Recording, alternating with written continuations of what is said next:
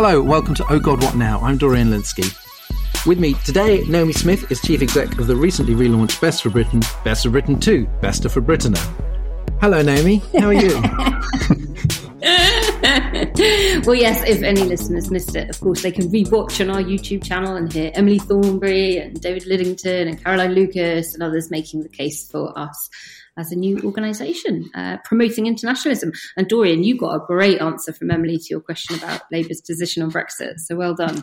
I think that was probably the clearest response we've had from a Labour politician on there for a while. Well, thank you. So, Naomi, this week marks 100 years since partition on the island of Ireland. To celebrate the occasion, the DUP is gearing up for its first leadership contest in its 50-year history, with Sir Geoffrey Donaldson MP going up against Stormont Agriculture Minister and, excitingly, New Earth creationist Edwin Poots. Poots. Why hasn't there ever been a contest before? And who's likely to win this one? Because that does seem like a weird fact that they haven't actually had a contest before. Well, they've only had three leaders. So if you remember, the DUP was very much the child of Ian Paisley Sr., and then Peter Robinson took over, and then Arlene Foster after that. So it was just a case of those being uncontested elections each time. Just, no one ever challenged them. There was this sort of obvious heir apparent each time. So it is interesting, yes, that this time there does seem to be a little bit of a split between the two of them. So this battle between Poots and Donaldson is probably going to be more about who can better prove they can hold the line against the realities of the modern world, especially of the Brexit disaster that, of course, they both advocated and still do, despite all evidence to the contrary. It is looking at the moment like Poots will win, but the other election happening is also for the role of deputy leader, because Nigel Dodds has also said that he will be resigning. So they're going to need to fill both the leadership and the deputy leadership positions. And Poots is even more hardline on everything from homophobia to the age of the earth conspiracies, or indeed the restoration of a hard border on the island of Ireland.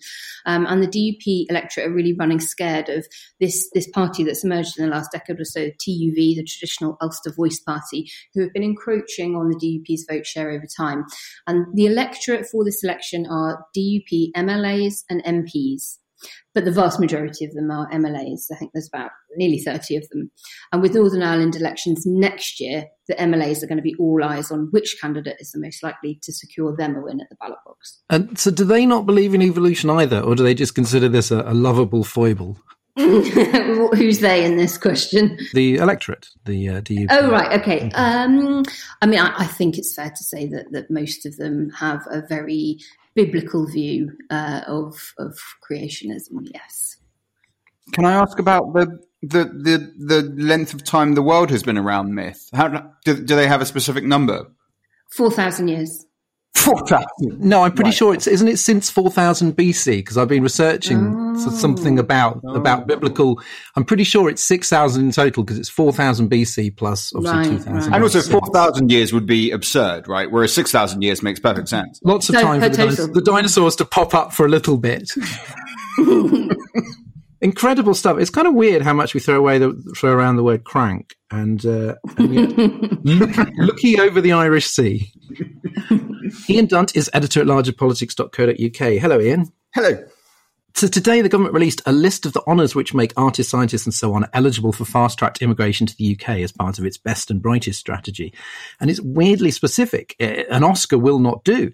It has to be the right Oscar. So a Best Actor Oscar counts, but not Best Supporting Actor. Nobel Prize for Literature, good, come on in. But not an International Booker Prize. Never heard of it, mate. And most bizarrely of all, there's only one Grammy that counts, the Lifetime Achievement Award. So obviously many winners of the Lifetime Achievement Grammy are going to want to fast-track their visas to the UK. What on earth is the point of this if the best and brightest only counts as people who have already risen to the top of their profession and not perhaps people that might be on their way? Yeah, and that's always the sort of idea with this stuff, right? Like when they talk about it in business, when they talk about it in science, what they mean by best and brightest is someone who's already at the pinnacle, therefore we'll let this person in. It's never about that idea of actually sort of, oh God, I'm going to use a phrase I fucking hate, but like investing in people. And I don't even mean that in a really idealistic sort of way. I just mean the kind of rules we used to have for foreign students who did an MA here, of giving them a bit of time to find work. Like, that is just, this is not, let's have free borders. So this is basically just saying, look, there's a disproportionately people who are quite well off, who are disproportionately likely to start their own businesses and do really quite well. And you do well for yourself as a country to just let them stay and see if they can create the work here. Like, it's not, it's all pretty level-headed stuff. But even that seems too much of an act of generosity a lot of the time. So instead, you just get this thing of, even the best supporting actor is not enough. You've got to win the major prize before we'll let you in. Bad news for Brad Pitt there. Try a little harder. Well, who wants Brad Pitt, right? I mean, what kind of a country would lower itself to the status of allowing Brad Pitt to live there? You've also been researching for work, not pleasure, the prospect of summer holidays abroad this summer. Should we start packing? Well, I mean, you should, as according to what the government's going to do. I mean, they're making it pretty clear. Well, it looks like from May 17th, they'll be talking about us being able to go to places like Malta, maybe Portugal, and then later on in the summer they'll add places, or they wish to, like sort of France and Spain. I mean, this is a pretty shit idea, I have to say. And I don't get any joy from saying it because I don't fucking like staying in this country for my holidays at all. And people say that's because you're a London metropolitan elitist who doesn't really like spending time in the rest of the country. And I say that is correct. That is entirely accurate. Like, I want to go away. I want to sit on a beach more than anything on earth. And it just, whichever way you break it down, it does not seem like a very sensible time to do it. And I feel like we're on the verge of having one of these moments where we just get sort of giddy with overexcitement and start opening up too quickly. And things, if you open up domestically, which at the moment seems like it's going really very, very well. Like, we haven't really seen much of an uptick. You need to be pretty careful about what's going on at the border. And you speak to sort of public health experts, they point to places like Chile, which is places that they've really done quite a lot of vaccination. And as soon as people started traveling around, the thing is, there's a lot of people that aren't vaccinated, and there's a lot of people who do have the vaccine but will still get ill. I mean, there's comparatively few. The vaccine works very, very, very well. But, we're still talking about something that is not absolutely effective. So you can still, during the vaccination process, get these surges, get another wave, and end up in another lockdown in the same way that you did before. It wouldn't be as bad as the previous lockdown. There wouldn't be so many deaths, but you can still get to that situation. That is a situation which Chile is in right now, albeit with a shitter vaccine than the one that we have. It is a considerably worse vaccine. But nevertheless, when you look at the numbers, it's predominantly people, in the age group that haven't had the vaccine that are ending up in hospital.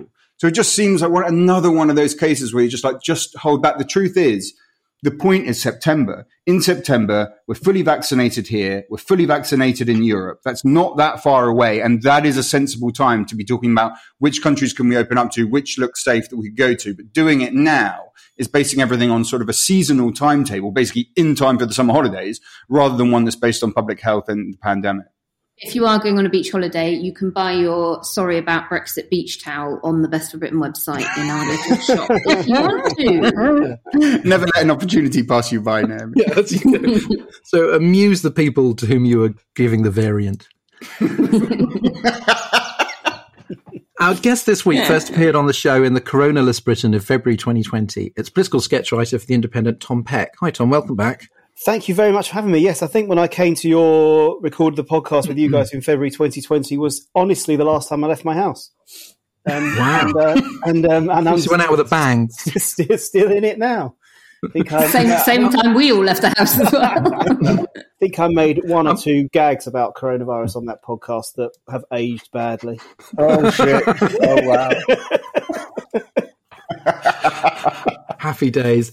Tom, you've asked in your pieces with mounting frustration where the anger is towards Johnson and the government over the mismanagement of the pandemic. I mean, obviously now we're looking at a very successful vaccine rollout. Is that the only reason why there hasn't been this anger, or were you sort of finding it a little odd before the vaccine was introduced that the people weren't blaming the government more? I find that question harder to answer because I am probably not revealing too much about my own views to suggest that I have loathed the government entirely for a very long time. So it's difficult for me to judge why it is that other people don't loathe them, because I'll never really know the answer to that. But I guess there should. Well, as you say, a lot of the pieces that I wrote is why aren't people more angry? And if I'd had an answer to that question, believe me, I would have written it in the columns. But I hadn't got one. So I just stuck repeating. So you're waiting to tell us. But yes, but I do think that obviously the Brexit seems like a long time ago now, but people are nonetheless slightly bound to their view on it, and in that way, the people are polarised to be for or against the government.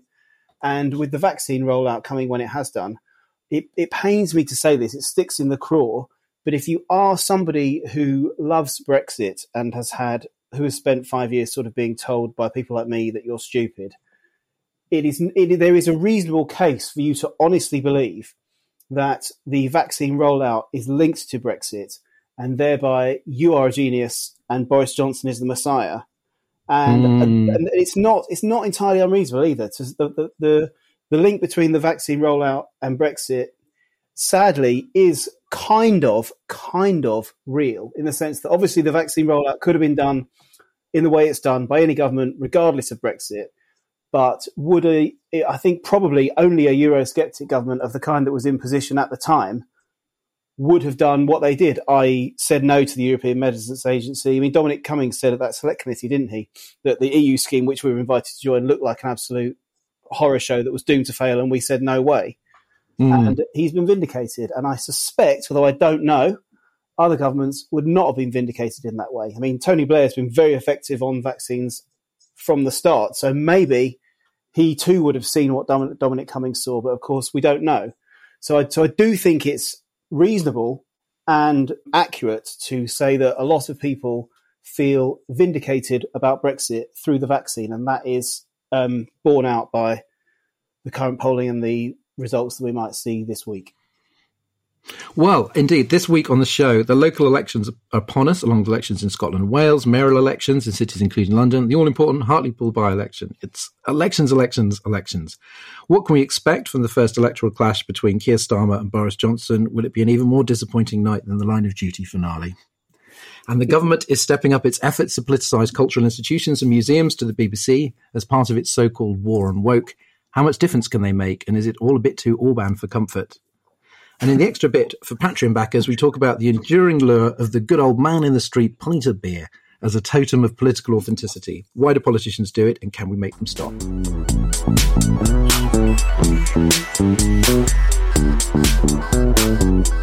First, one last reminder that our election special live Zoom is tomorrow night, Friday 7th of May at 6:30 p.m. Or if you're listening on Friday today, or if you're listening on Friday at 6:30 p.m. right now.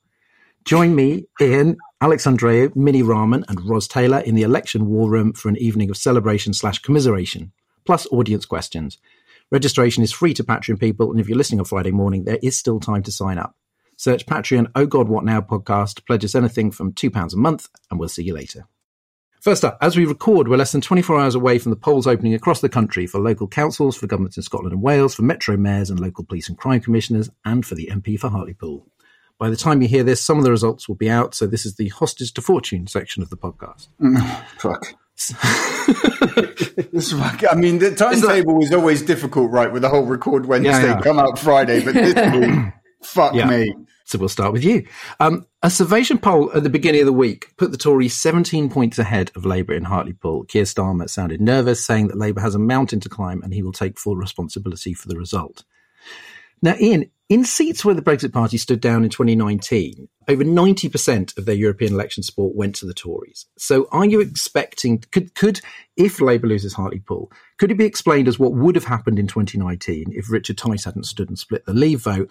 Or is that letting the new leadership off the hook?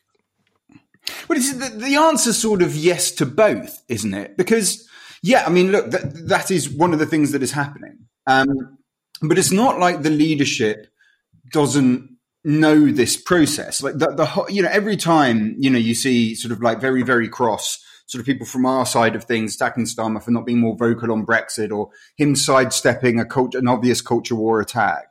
It's because of this dynamic. So they are aware. So even though that is the case, you're still, and even though, for some, like there's some people when they analyze this, they're sort of going, look, it's a Tory seat. It just doesn't look that way right now.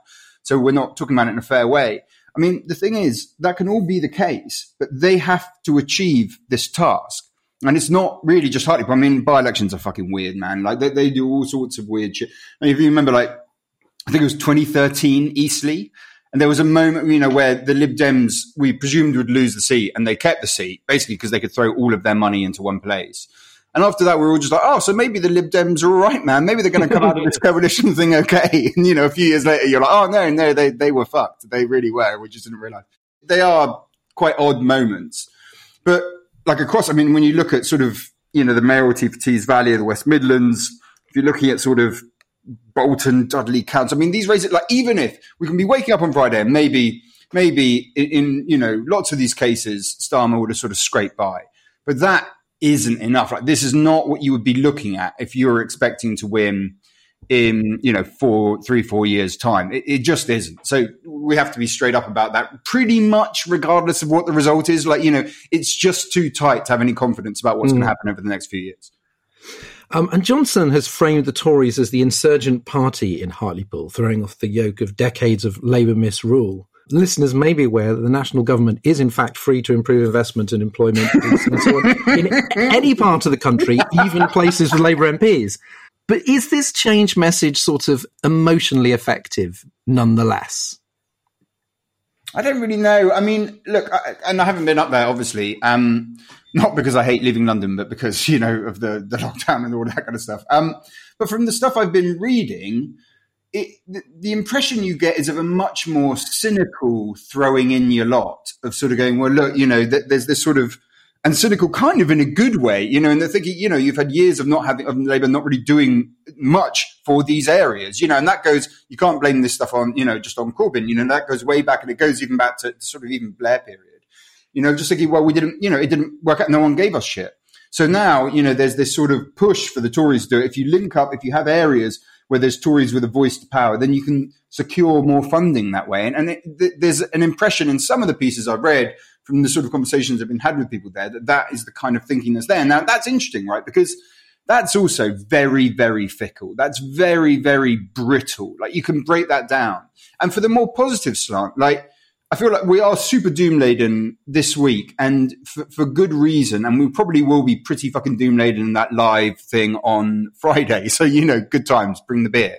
But when you do look at some of the polling, I mean, look at the polling that was in the Sunday Times over the weekend, which was putting Labour sort of narrowly ahead in 43 red wall seats. I mean, narrowly ahead, fucking like percentage pointage. But nevertheless, you saw there that it felt as if actually that sleaze stuff was starting to have a bit of an effect. And you have to take that on board with all the stuff that we already know, but is worth repeating, which is just right now, it's almost the worst possible time for Labour to be having these contests. It's hard to get out there to speak to people in the ground game. It's really quite important. Starmer doesn't really have an ability to speak in halls. He doesn't get heard as much as the Prime Minister. I just got my text like an hour ago about my first vaccine, and I felt pretty buoyant about that shit. People are just getting a shot of goodwill towards government all the time. So, all of this, these are strong, it makes it very, very difficult indeed. And this is not a fair test. But nevertheless, you do look at it and just think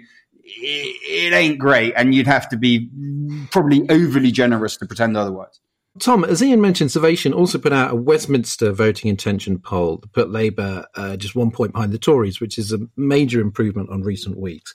Do you think that it's sleaze stories that explain this narrowing? I don't know how substantial and long-lasting it will prove to be, but it seems to be there. Yeah, well, the honest answer is I've got no idea. And one of my, but nobody's got any idea, have they? Unless you also ask the people you poll, why have you changed your mind? But you don't know who's changed their mind, and so on and so forth.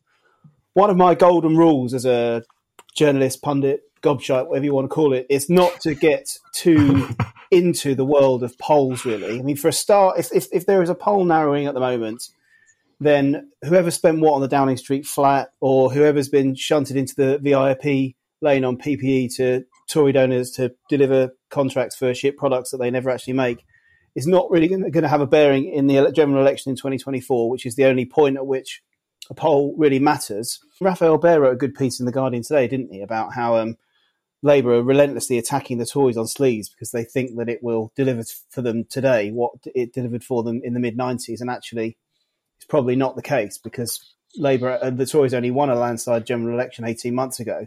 This idea that you can tell the voters that to win a general election, you always have to tell some voters that they got it wrong last time. But in 1995, 96, you can tell them, like, come on, we've had 18 years of this now. Whereas to start telling people, oh, same old Tories, they're all the same, they're all a disgrace, you all know it. Well, a hell of a lot of them have only just voted for them. So it doesn't necessarily work in that way. You have to sort of persuade people in a more dexterous way, if you like. But is the sleaze stuff changing people's minds? Probably. One thing I would say is that it isn't sleaze. To me, sleaze is, I mean, I don't know what you guys think. To me, sleaze is like shagging your secretary, or like, at worst, like running up the company credit card in a strip club or something. Sleaze is not the same as corruption. And what's being discussed here is corruption. Moody contracts is corruption.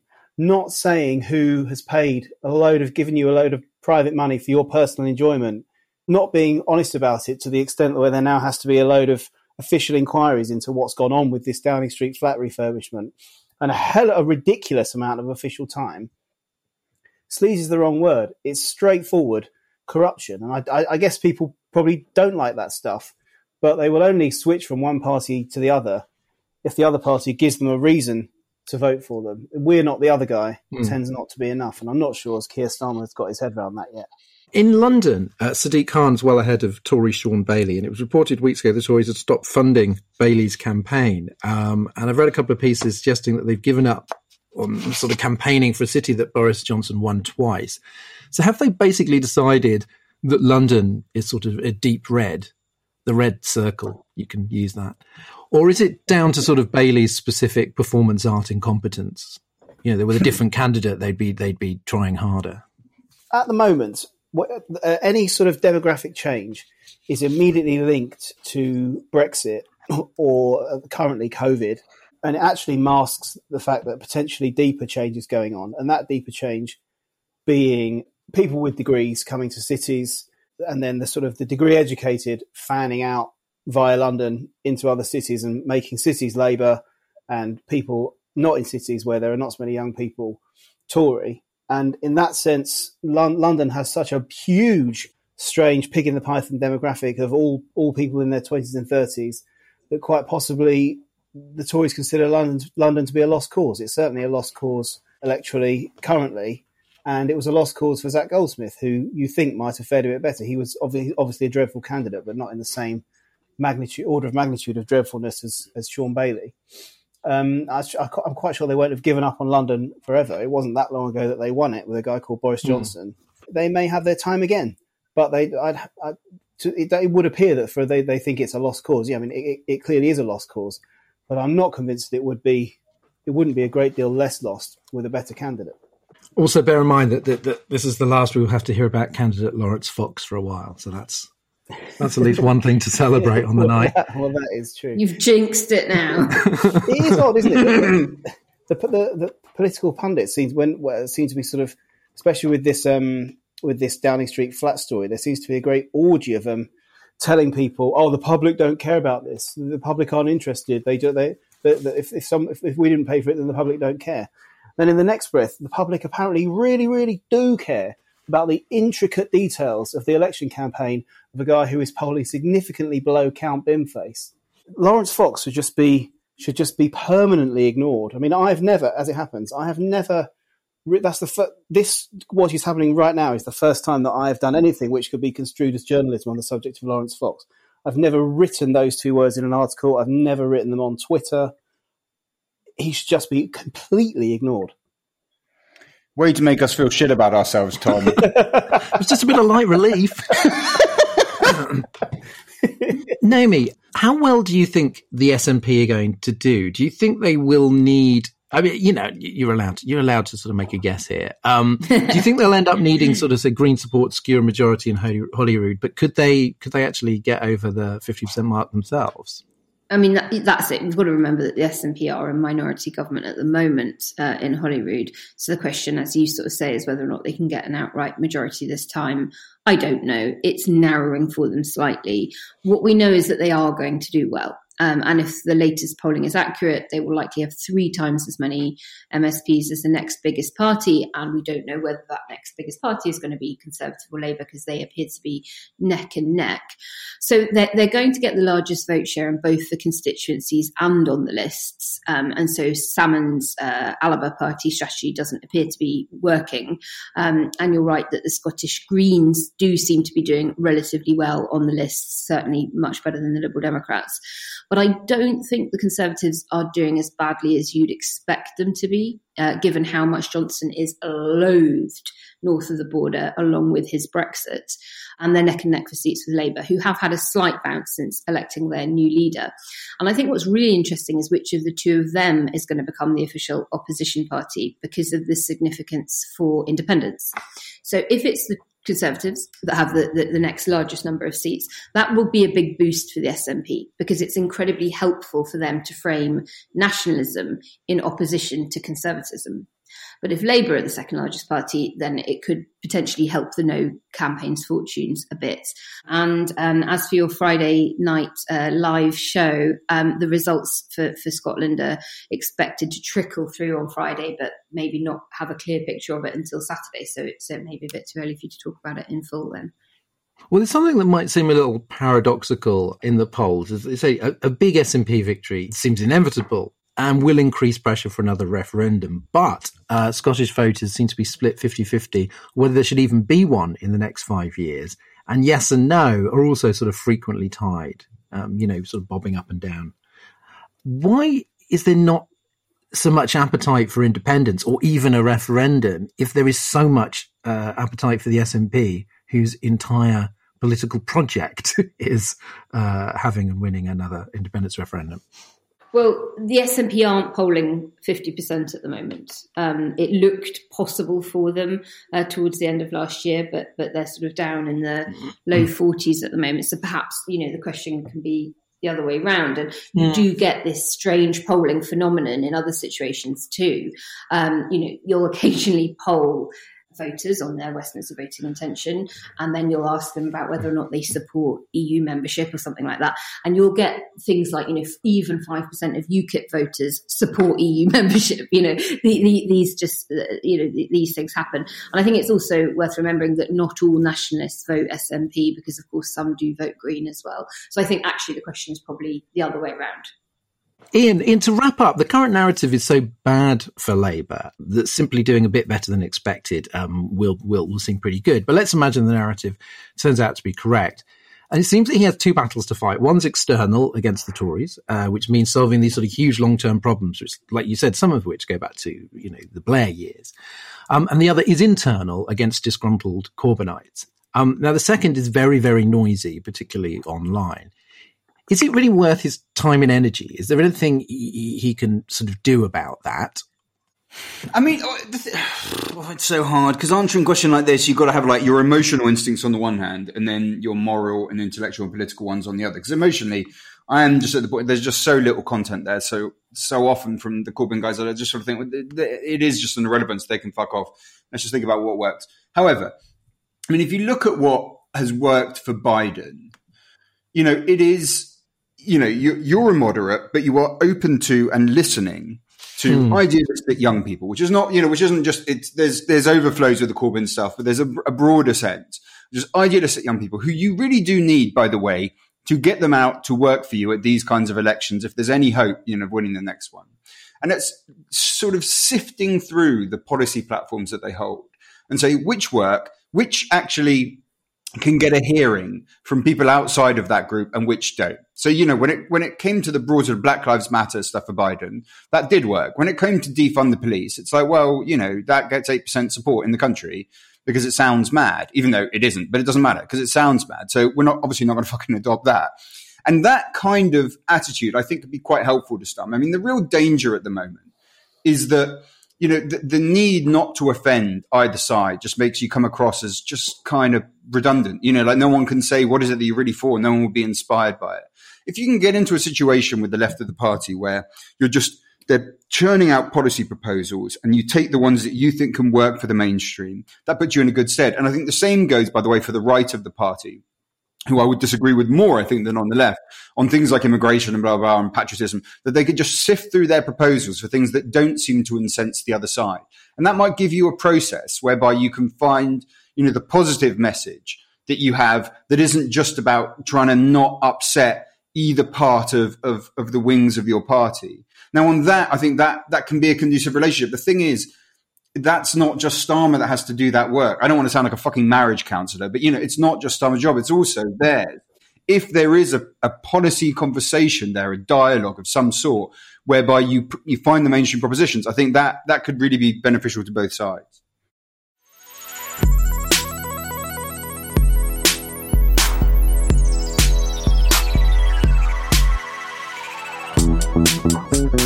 Now, who's up for a long march through the institutions? The Conservatives seem to be going further than most governments in packing key positions with friendly voices. There's a prospect of Paul Dacre running Ofcom hasn't gone away, even though the Observer reported at the weekend that DCMS officials were fighting a last-minute rearguard action to keep him out. The government has already appointed a while back Richard Sharp, a former advisor to Rishi Sunak and a Tory party donor, as chair of the BBC, and former Downing Street communications director Robbie Gibb, who thinks the BBC culturally captured by the woke-dominated groupthink of some of its own staff, has just been appointed to the board of the woke-dominated groupthink BBC. And Charles Dunstan, the billionaire owner of Carphone Warehouse, just stepped down from the Royal Museum's Greenwich board because fellow trustee Aminul Hoque, who advocates for decolonising the university curriculum, had his reappointment blocked by Culture Secretary Oliver Dowden. Is this just what governments do, or are the Conservatives using their power to reshape the country in ways that will outlast a general election? Naomi, we don't traditionally think of mobile phone billionaires as lefty culture warriors. So does Dunstan's resignation suggest that Oliver Dowden's habit of blocking reappointments has gone too far, that it's kind of really ruffling feathers? By my reading of it, Dunstan is definitely not a lefty culture warrior. He's actually a former Conservative Party donor. Is a very interesting development, but I would probably put it in the category of necessary but not sufficient in terms of it being a step towards stopping the rot. One resignation does not, turn the tanker on this, but it will have raised eyebrows in number 10. And the sort of anti-woke lot are always talking about how important freedom of thought and speech are, but one chair of a major cultural institution anonymously accused the government of cultural cleansing. Do you think that's accurate? I mean, obviously, it's a pretty loaded term. Do you think that is what's going on? Well, I mean, they do seem to want to cancel culture, but without any sense of irony that that's what they're trying to do. Look, it's just back to this bad winners scenario that we've talked about so many times, and the fact that this government is so desperately insecure, despite its 80-seat majority, that it has to be constantly in campaigning rather than governing mode, and its beliefs seem so brittle that they just can't stand to be challenged by anyone, not even the most sort of moderate critical friends. There's this constant us or them narrative. You're either with us 100% or you must be against us and therefore purged. And I was thinking about this earlier, just like the low trust environment is just palpable now. I mean, we heard this morning that number 10 are now filming ministers as they read the embargoed Queen's speech out next week to deter any of them from leaking, because they have such low levels of trust in each other. And anyone who's worked in that kind of toxic environment knows how horrendous it is, and thankfully how unsustainable those kinds of organisations and cultures are in the long term. Well, I mean, I'm always a little bit, loath to sort of, to do the Boris as a fascist thing. But there seems to be an effort to create an intellectual justification. Well, you know what I mean? I like to use words sort of carefully. He's many, many things, but you kind of want to go, well, he's not yet Viktor Orban. But the right-wing academic Eric Kaufmann made this argument that because cultural institutions have a political role, they should, political influence, they should reflect the public's democratic will. But isn't that just what authoritarians do? Do you think there seems to be a kind of like an authoritarian intellectual framework to sort of to justify this? So I sort of agree with Eric in terms of reflecting the democratic will, but we've got to remember that more people voted for the opposition parties at the last election than the governing party. So I agree. And public bodies should represent the full breadth of opinion, not just the minority opinion of voters who decided the outcome of the 2019 general election. But should they have anything? Should cultural institutions have anything to do with the vote? Well, I mean, if you are going to have that public opinion reflection there, then yes. Obviously, most of the appointments really ought to be on merit and linked to those institutions. Of course, you want expertise, but you do also need diversity of opinion and thought in all boards, and people can bring transferable skills from other sectors and things like that. So I agree with him to the extent that if you're going to do it, then it shouldn't just be the governing party political attitude that's represented. Ian, governments are used to using the power of appointment, particularly when it comes to the example of the BBC chair, that Labour appointed kind of friendly people to that job. How is what this government is doing different from the norm? Yeah, no, I mean, arguably say Labour was a bit more kind of knives out during that whole Iraq thing. Well, I mean, it definitely was. I mean, the difference surely is culture war, right? It's a qualitative difference, but we shouldn't, you look at the people around Johnson in number 10. I mean, the fact that he is all over the place, and this is key with that whole, Johnson is not Orban. Johnson is not Orban. Like, he does not have some kind of sustained ideological position. Arguably, Orban didn't earlier, but he certainly does now. And he's not as severe. He's not as extreme. Even Trump wasn't as extreme as Orban. But the people around Johnson are consciously engaged in this stuff. Like, look at Munira Mirza, right? Director of number 10. I mean, that she is from Spiked Online. You can't repeat that enough. I mean, this is the Spiked Online view around the PM. And of course, it doesn't come out undiluted, clear cut, because that's not the kind of prime minister you've got there. You've got this kind of warbling vacuity through which everything circles and then bits of it come out. But nevertheless, you can still see this kind of almost like a Ribena version of the Orban sort of agenda. I mean, that in Hungary, that agenda is fucking strenuous, right? Like, they went against the Hungarian Academy of Sciences, which had been around for fucking like nearly 200 years, because there was a sense that they might start talking about the ethnic diversity of the Hungarian population. They went against the 1956 Institute because there was a sense that they were going to challenge the kind of monocultural narrative. They got sort of government NGOs, by the way, when you think about what that actually spells out, is just the stupidest phrase anyone has ever invented. But nevertheless, they got government NGOs that sort of put out position papers, and it's all about massaging that cultural narrative. Now, for Hungary, that's the monoculture and ethnicity. Here, it sort of seems to mostly be based around colonial history. Just this attempt to just to massage and rewrite that sense of history to prevent any kind of critical assessment of any of it. And I do think that is to the extent that anything is sustained and coherent around Johnson, there is a sustained sort of warbling, coherent plan. It seems to me that institutions reflect the views of those who work in them, and that is why universities are why they are, and museums how they are. So how much difference can the government make by installing these sort of ideologically approved people at the top, unless they're then going to proceed to sort of massive purges of the other ranks? I think, isn't it that so much in sort of life and politics, and just even from sort of academic to sort of campaigning to political parties, is about thinking, where's the frame? What does one side think and the other? We always think that, on the one hand, on the other, the right and left, the Remain Brexit. And yet, if you can get yourself into a position culturally where you define a frame, that changes where the middle is.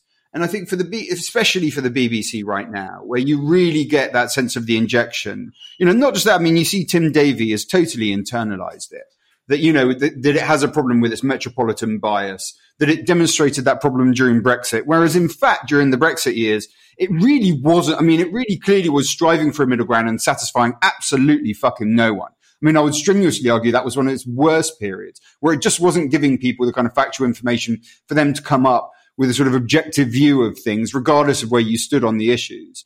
So really, I think what it does is just push you into thinking, for each moment, if you're working one of those institutions, your second thought is like, oh, well, what would the anti-woke guys, that are there, that are clearly concerned about this kind of metropolitan elite, and what would they think about what I'm doing? And by that, in a kind of subtle, sometimes sort of barely articulated shift, I think that a change does happen in the kind of things that you see put out.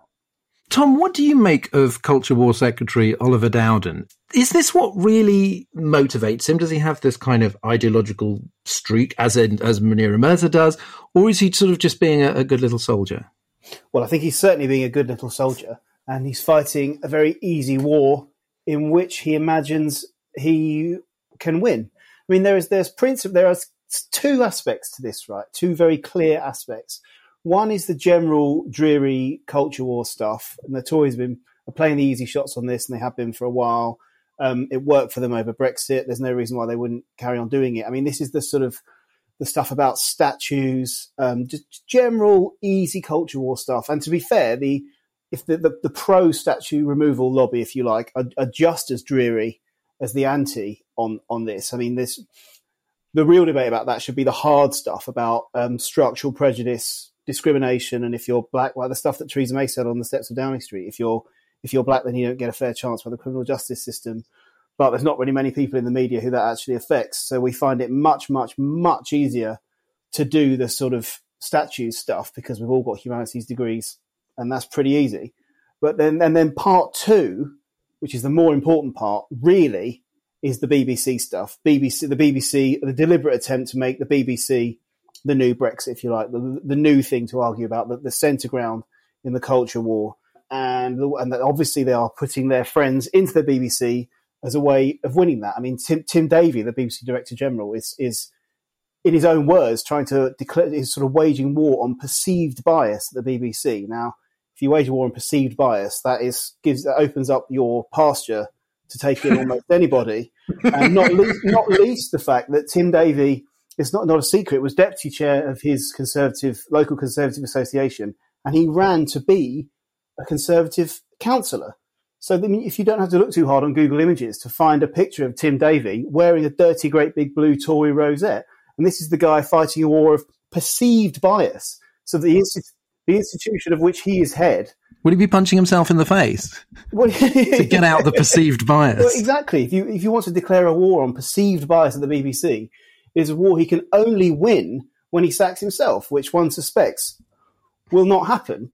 The battle, if you like, between the BBC and Tory politicians is raw power, and it's been going on for a long time. Like people like David Dimbleby have consistently refused to give an inch, if you like they won't yield to any kind of reform because they know that it's just about power. And of course, within the Tory party, the very right-wing bit of the Tory party, and specifically the anti-BBC bit, is more powerful than it has been for a very long time, like the select committee chairs and so on and so forth.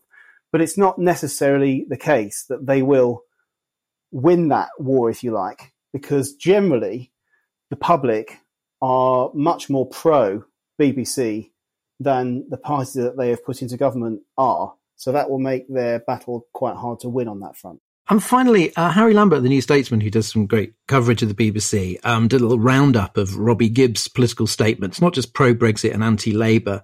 He defended Dominic Cummings' trip to Durham, attacked Newsnight's Lewis Goodall for alleged bias.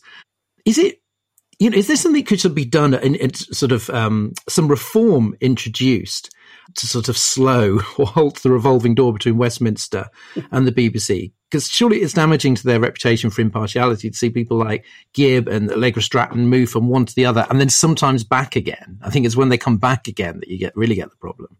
Yeah, I mean, it's my job to take the piss out of politics. And of course, the great tragedy is that so often you're just reduced to typing out what's happened that day. And of course, this whole procession of people like Robbie, all of these people who, like Andrew Neil, Robbie Gibb, running the BBC Politics Department, the flagship interviewer of the BBC, and then leaving it because they're so biased against the political position that these guys who've been running the BBC have held whilst running the BBC for decades. I mean, it's obviously laughable, but I just don't think that the public really care very much about it. The public like the BBC. And so I just don't think that this war on it will ultimately have very much success. Do you think that revealing the identity of H in Line of Duty has damaged the BBC in the eyes of the public? Is this something they can recover from? I've just finished writing my column today. I saw that people were saying about Line of Duty that the moment that this H was revealed as this shambling, bumbling idiot who'd risen all the way to the top, suddenly meant that Buckles was supposed to be Boris Johnson.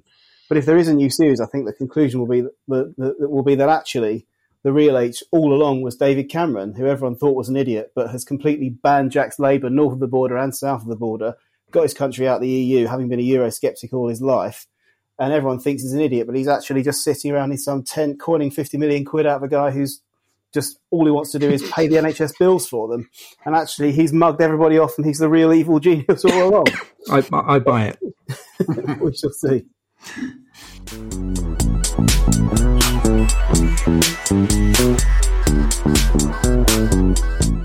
Now it's time for Underrated, Overrated, where each week we pick the John Lewis and the Lulu Little of politics. This week it's our guest's turn. What are your categories, Tom? Well, loath as I am to have a go at your whole podcast, I mean, I actually even almost went for podcasts for overrated, but then thought that would be a bit rude. What the fuck? Don't shit where you eat, Tom. Cancelled. Oh my god, that is some fucking war shit right there. Well, there are a hell of a lot of them, and you can't. This one is an excellent one, of course, but you can always skim read an article. It's very difficult to skim listen a podcast unless you do it on high speed dubbing. And then yeah, you can do that. I do that sometimes. Put it on 2 times speed. I've considered doing that, but this one would just be listening to Ian the Sweary Chipmunk, wouldn't it? For a full.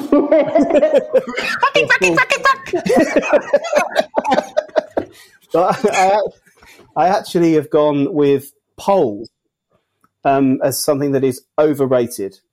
And I know that we have talked about polls quite a lot, so I'm sorry for that. But if I was an editor of a newspaper, which I will never be, but were I, one of my golden rules would be that a poll is not a story. I think if your job as a journalist is to tell people why they should vote for someone or not vote for someone, or at least let them make their own mind up. And as soon as an election comes along, the whole of the political media establishment does this immediate sort of volte-face and considers its job to be predicting the future as will happen in a week's time or 2 weeks' time, and thus depriving, to a certain extent, the public of the sort of thing that's going to make them choose which party to vote for. And that stuff makes a real difference. If suddenly 2 weeks out from an election, all the public get to read is commentary on what they may or may not do, that is a bit of a cop out. I mean, soothsaying is not journalism in my view. Journalists should be saying how things currently are, and best of all, here's something currently happening that you didn't know about that I've found out.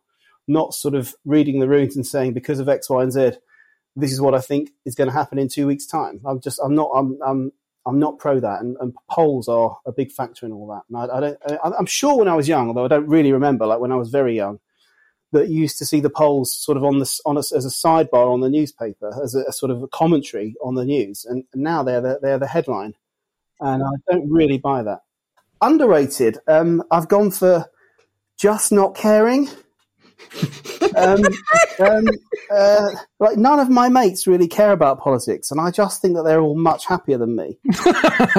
I mean, I know that's probably not what anybody and any of us here, and probably the listeners, want to hear. But like, the results that come out. I don't want to pull the wizard's curtain back. It's not my wizard's curtain to pull back, but of course, this will come out after the results, and we're talking before the results. But basically, the results that sort of currently exist in this Schrodinger's box or whatever will sort of reveal that the country's non-Tory majority is locked in a completely epic stalemate, right? Like Nicola Sturgeon's guiding principle, her sole motivation, is that she thinks it's an outrage that Scotland should have to be governed by Tories when they haven't voted for them.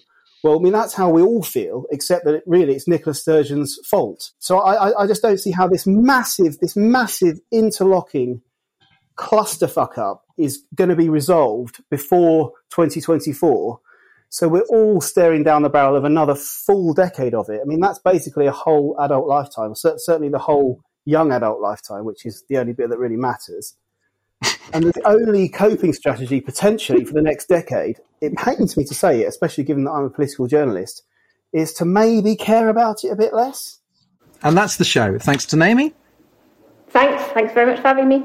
Ian. Thank you. And our guest, Tom Peck. Thank you very much. Now for our theme song, Demon is a Monster, and a thank you to our latest Patreon backers.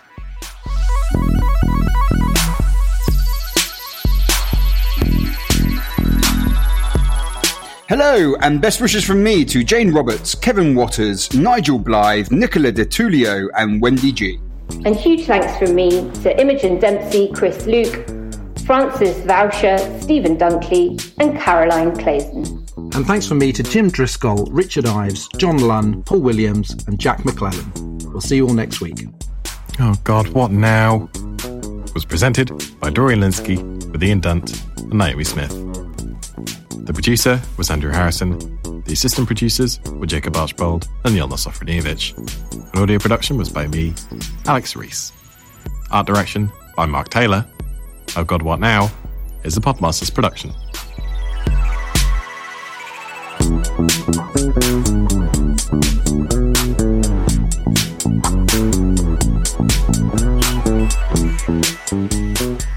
Welcome to the Extra Bit, exclusively for Patreon backers. This week we're looking at one of the cornerstones of the great British democracy, pictures of politicians with pints.